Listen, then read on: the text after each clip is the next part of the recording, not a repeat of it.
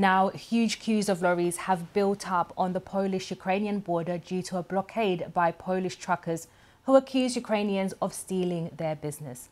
Kiev has called the action a stab in the back. The protest comes 2 months after Poland banned the import of Ukrainian grain, claiming that Polish farmers were losing out. President Zelensky recently admitted that people around the world were becoming tired of the war in Ukraine, which he described as scary. From the Polish-Ukrainian border, our Eastern Europe correspondent Sarah Rainsford reports.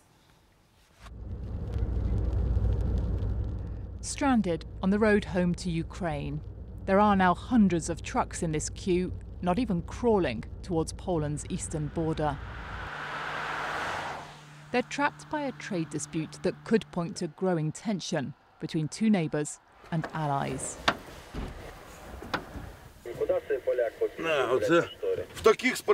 Stanislav's been stuck for over a week now, living in his cab. He keeps checking for news of movement, but there's none. And his supplies, money and patience are all running out.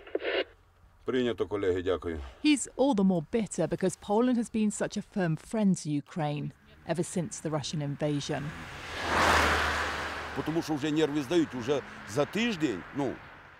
People's nerves in this queue are really fraying. We can't take much more. Is this how Poland helps us? What can I say? Thank you, Polish people, for this help. It's almost 20 kilometres to the front of the queue, and the Polish truckers blocking the road with their protest. They say the Ukrainian drivers have been stealing their business ever since the EU lifted a limit on how many can enter Europe. The measure was meant to help Ukraine during the war.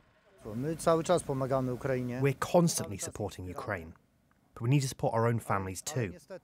It's a matter of to be or not to be for our companies now. The protesters are letting food through to Ukraine, as well as humanitarian and military aid. Otherwise, though, they've choked the flow to a couple of trucks an hour in each direction.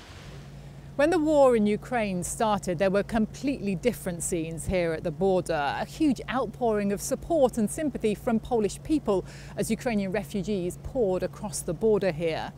Now, Polish people's sympathy hasn't run out, but this protest is just the latest sign of strain in relations.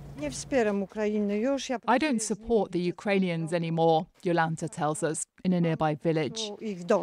I've had enough of them.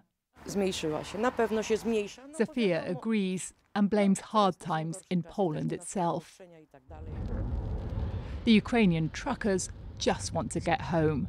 But like them, the talks to end this protest have stalled.